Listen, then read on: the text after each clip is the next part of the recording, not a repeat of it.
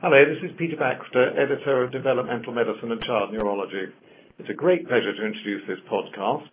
In it, we're discussing the paper Muscle Volume Alterations in Spastic Muscles immediately following botulinum toxin type A treatment in children with cerebral palsy, which is by Sian Williams, Siobhan Reid, Catherine Elliott, Peter Shipman, and Jane Valentine. It's due to be published in the September issue of the journal. It's going to be discussed by Dr. Williams of the School of Sports Science, Exercise and Health, University of Western Australia, Perth, Australia, who's one of the authors, and Professor Kerr Graham, Professor of Orthopaedic Surgery at the Royal Children's Hospital, Parkville, Victoria, Australia, who's also co-authored a commentary on the article. Please can we start with you, Dr. Williams, to outline the paper and its background? Well, first of all, I'd like to say thank you for the opportunity to discuss this paper. Relatively little is known about spastic muscles, and even less is understood about the effects of therapeutic treatments on spastic muscles. We do know that children with CP have weaker muscles than their typically developing peers, and research is also showing that these children also have smaller muscles as well. Botox, we know, is an established treatment option for children with cerebral palsy, and it's been in use for over a decade, and we have international consensus for its use with a clinically good response and high safety profile. But what is really of concern to us is that the research in animal models and healthy adult muscles that has coming out is showing that there's quite a significant decrease in muscle size following injections with Botox. So for a population of children who were already predisposed to muscle weakness and who are also likely to have smaller muscles than their typically developing peers, we're really interested in how these muscles are responding to treatment with Botox. So we looked at 15 children with spastic diplegic cerebral palsy. They were CMSGS level 1 and 2, and they were recruited via the Spastic Management Services at Princess Margaret Hospital in Perth, Western Australia. They were aged 5 to 11 years, and they'd all received a minimum of 2 series of Botox prior to the study. They completed 2 assessments, so the first one was just about 2 weeks before their Botox injection, and the second one was scheduled for around 4 weeks after their Botox injection. And this time point was selected to assess the children when the Botox was taking peak effect.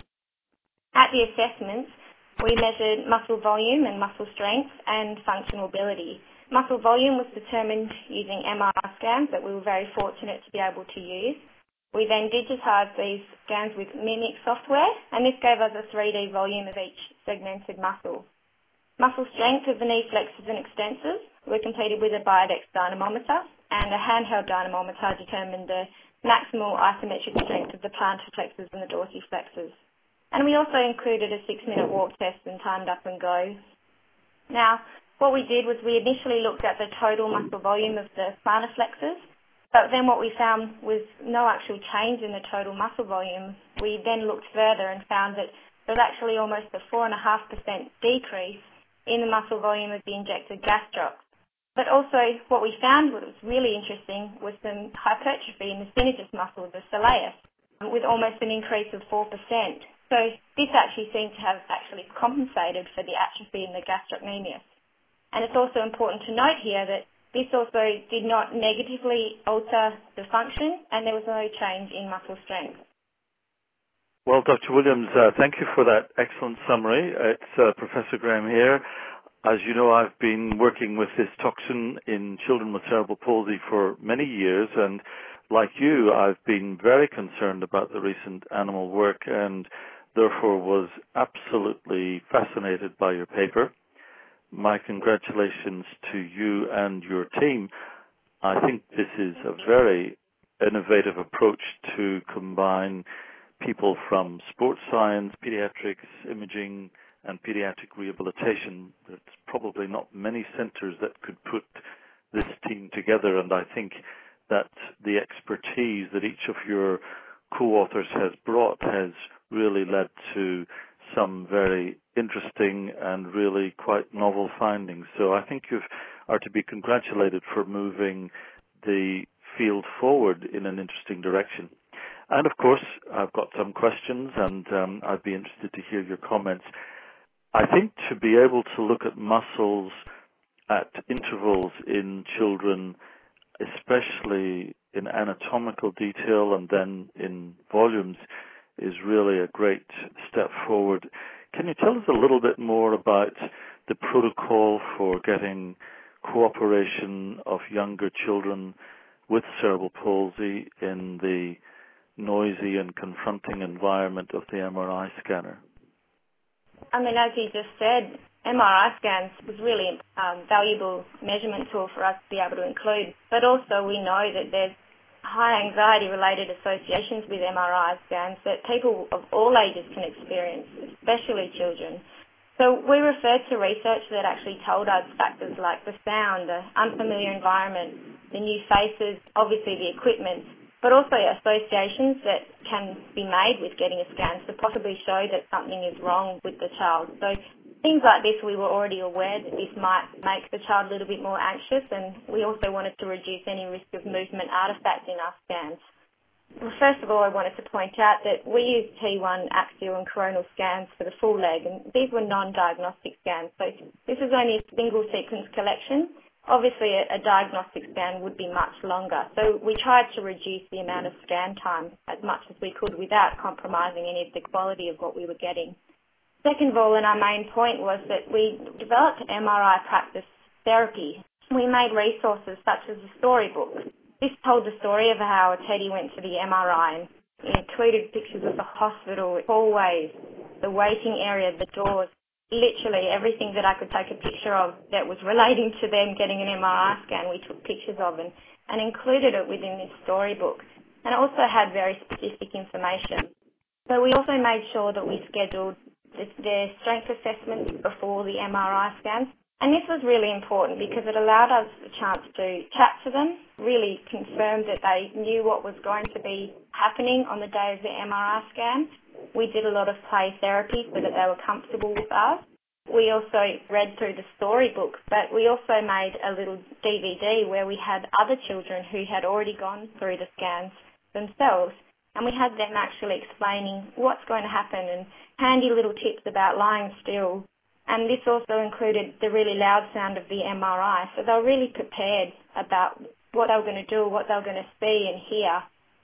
We sat each child down and explained everything to them. We played games with magnets, so they knew magnets weren't dangerous. We also filled out activity sheets. I understand that not everyone has the opportunity to spend that amount of time with children prior to MRI scans, but this was really important for us.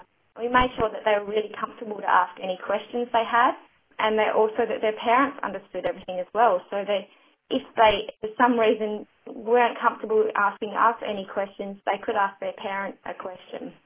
We also then sent home personalised storybooks as well with their pictures and what teddy they were allowed to bring and what kind of DVD they were allowed to watch during the scan, so they well and truly knew what they were going to do on the day of the scan.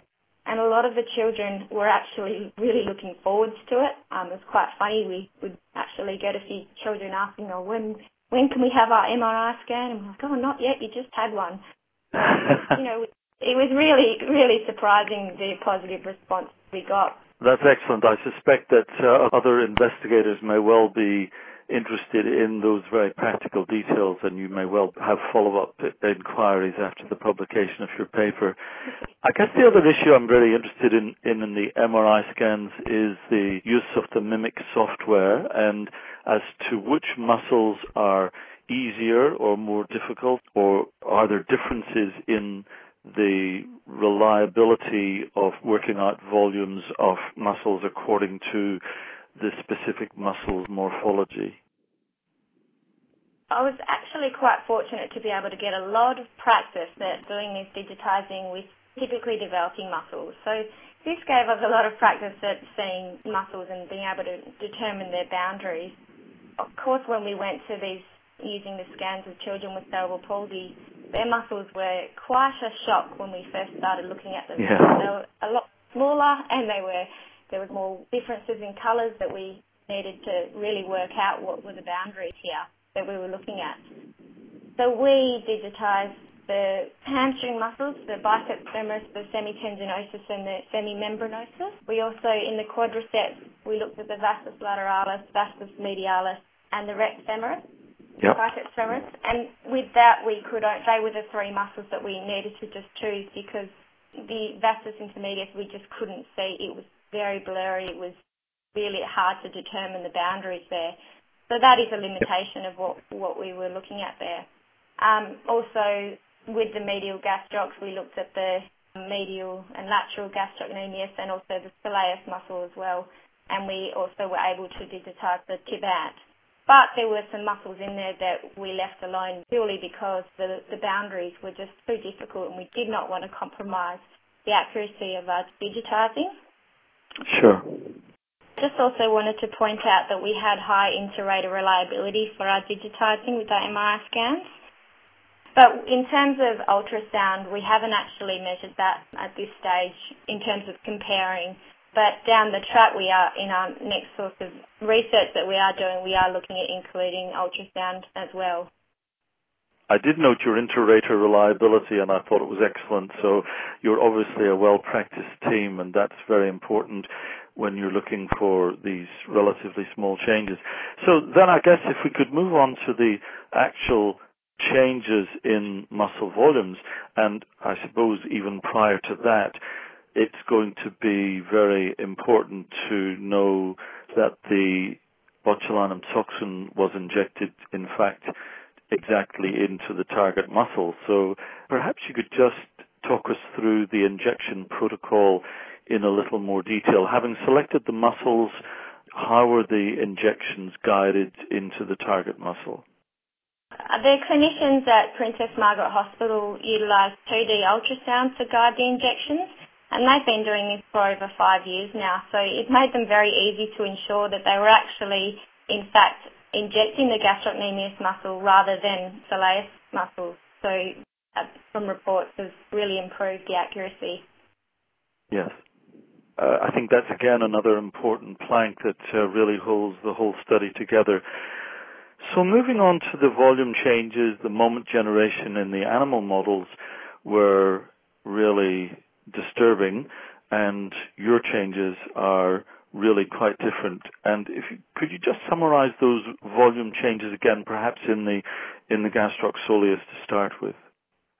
All 15 children in our study had Botox into the gastrocnemius muscle. So the overall muscle group, when we looked at the volume of the combination of the soleus, the lateral and the medial gastrocnemius, had no total change in the muscle volume.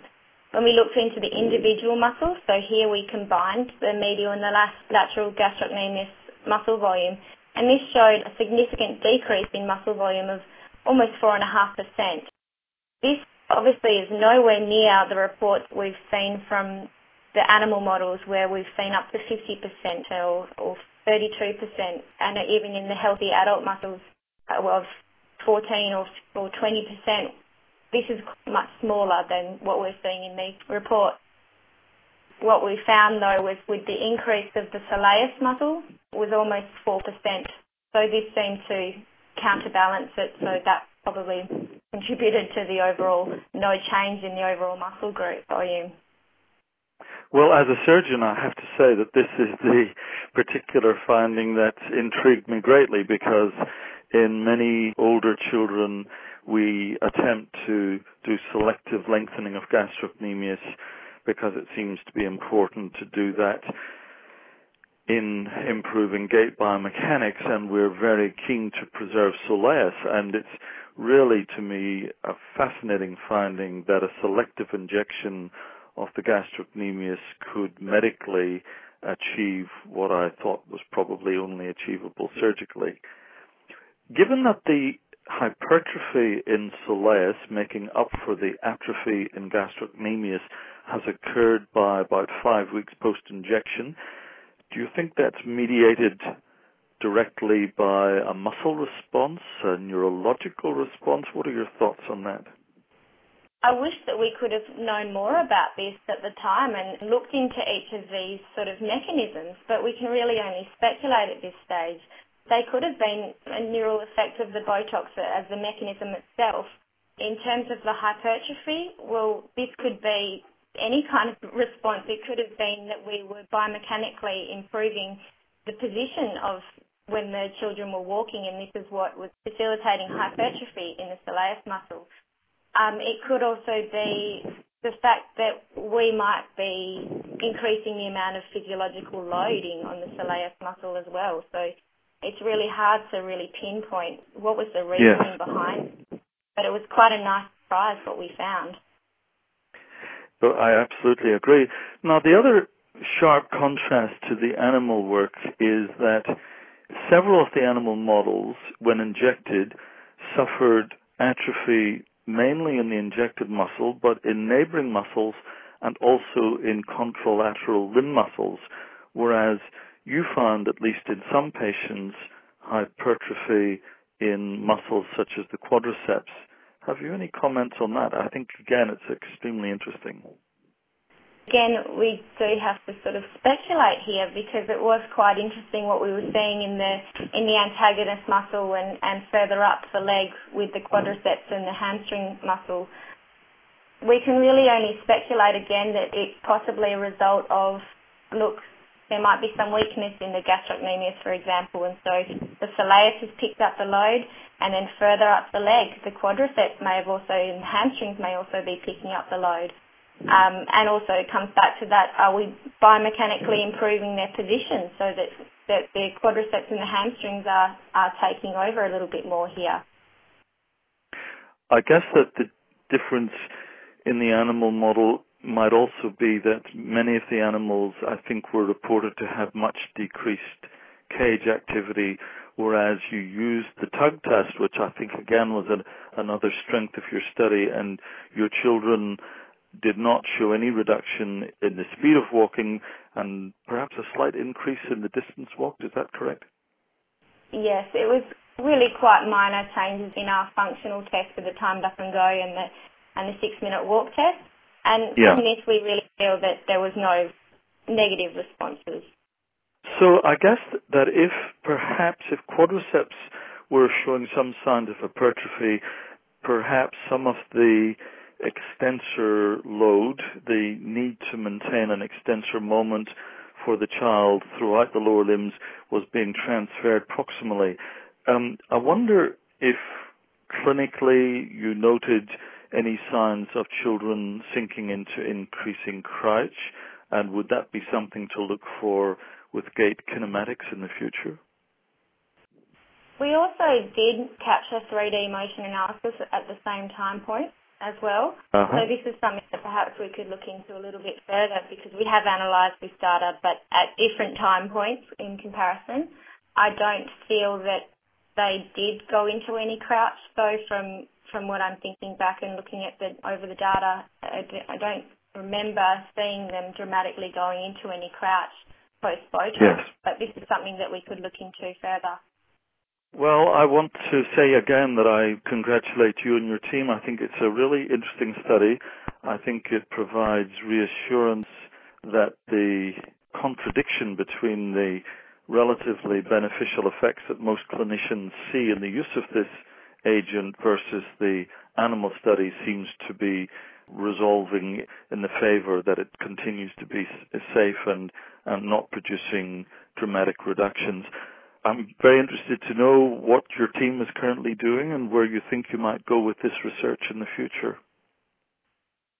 Well, there was a couple of factors within this study that really sparked more interest and more questions for us, I think, as any research does. And one of the main sort of staring things out to us was that we assessed these children after they'd already had 2 series of Botox prior to this study. So we know that their first response to Botox is probably likely to be much larger than what we measured. That's just hypothetically. So we are looking into it much further now to see the first response to Botox injection. So any child who comes through who has never been injected with Botox now, we are putting them through MRI scans to look through before and after their first injection of Botox, and then hopefully looking at much longer term responses to the Botox over time and over extra series of Botox as well. We also are looking at muscle biopsies and 3D ultrasound as well. Well, I think that's very exciting, and I encourage you to keep your team together and keep working. We'll be very interested to hear the future directions of your work. Very well done. Thank you very much. We've now come to the end of our podcast. Many thanks indeed to Dr. Sian Williams and Professor Kerr Graham for an insightful and fascinating discussion with obvious clinical implications. I hope everyone else listening will, like me, find it both useful and reassuring, and an informative extension of the important topics covered in the article. And just to remind our listeners, the article is Muscle Volume Alterations in Spastic Muscles immediately following botulinum toxin type A treatment in children with cerebral palsy. It's by Williams et al. In the September 2013 issue of Developmental Medicine and Child Neurology.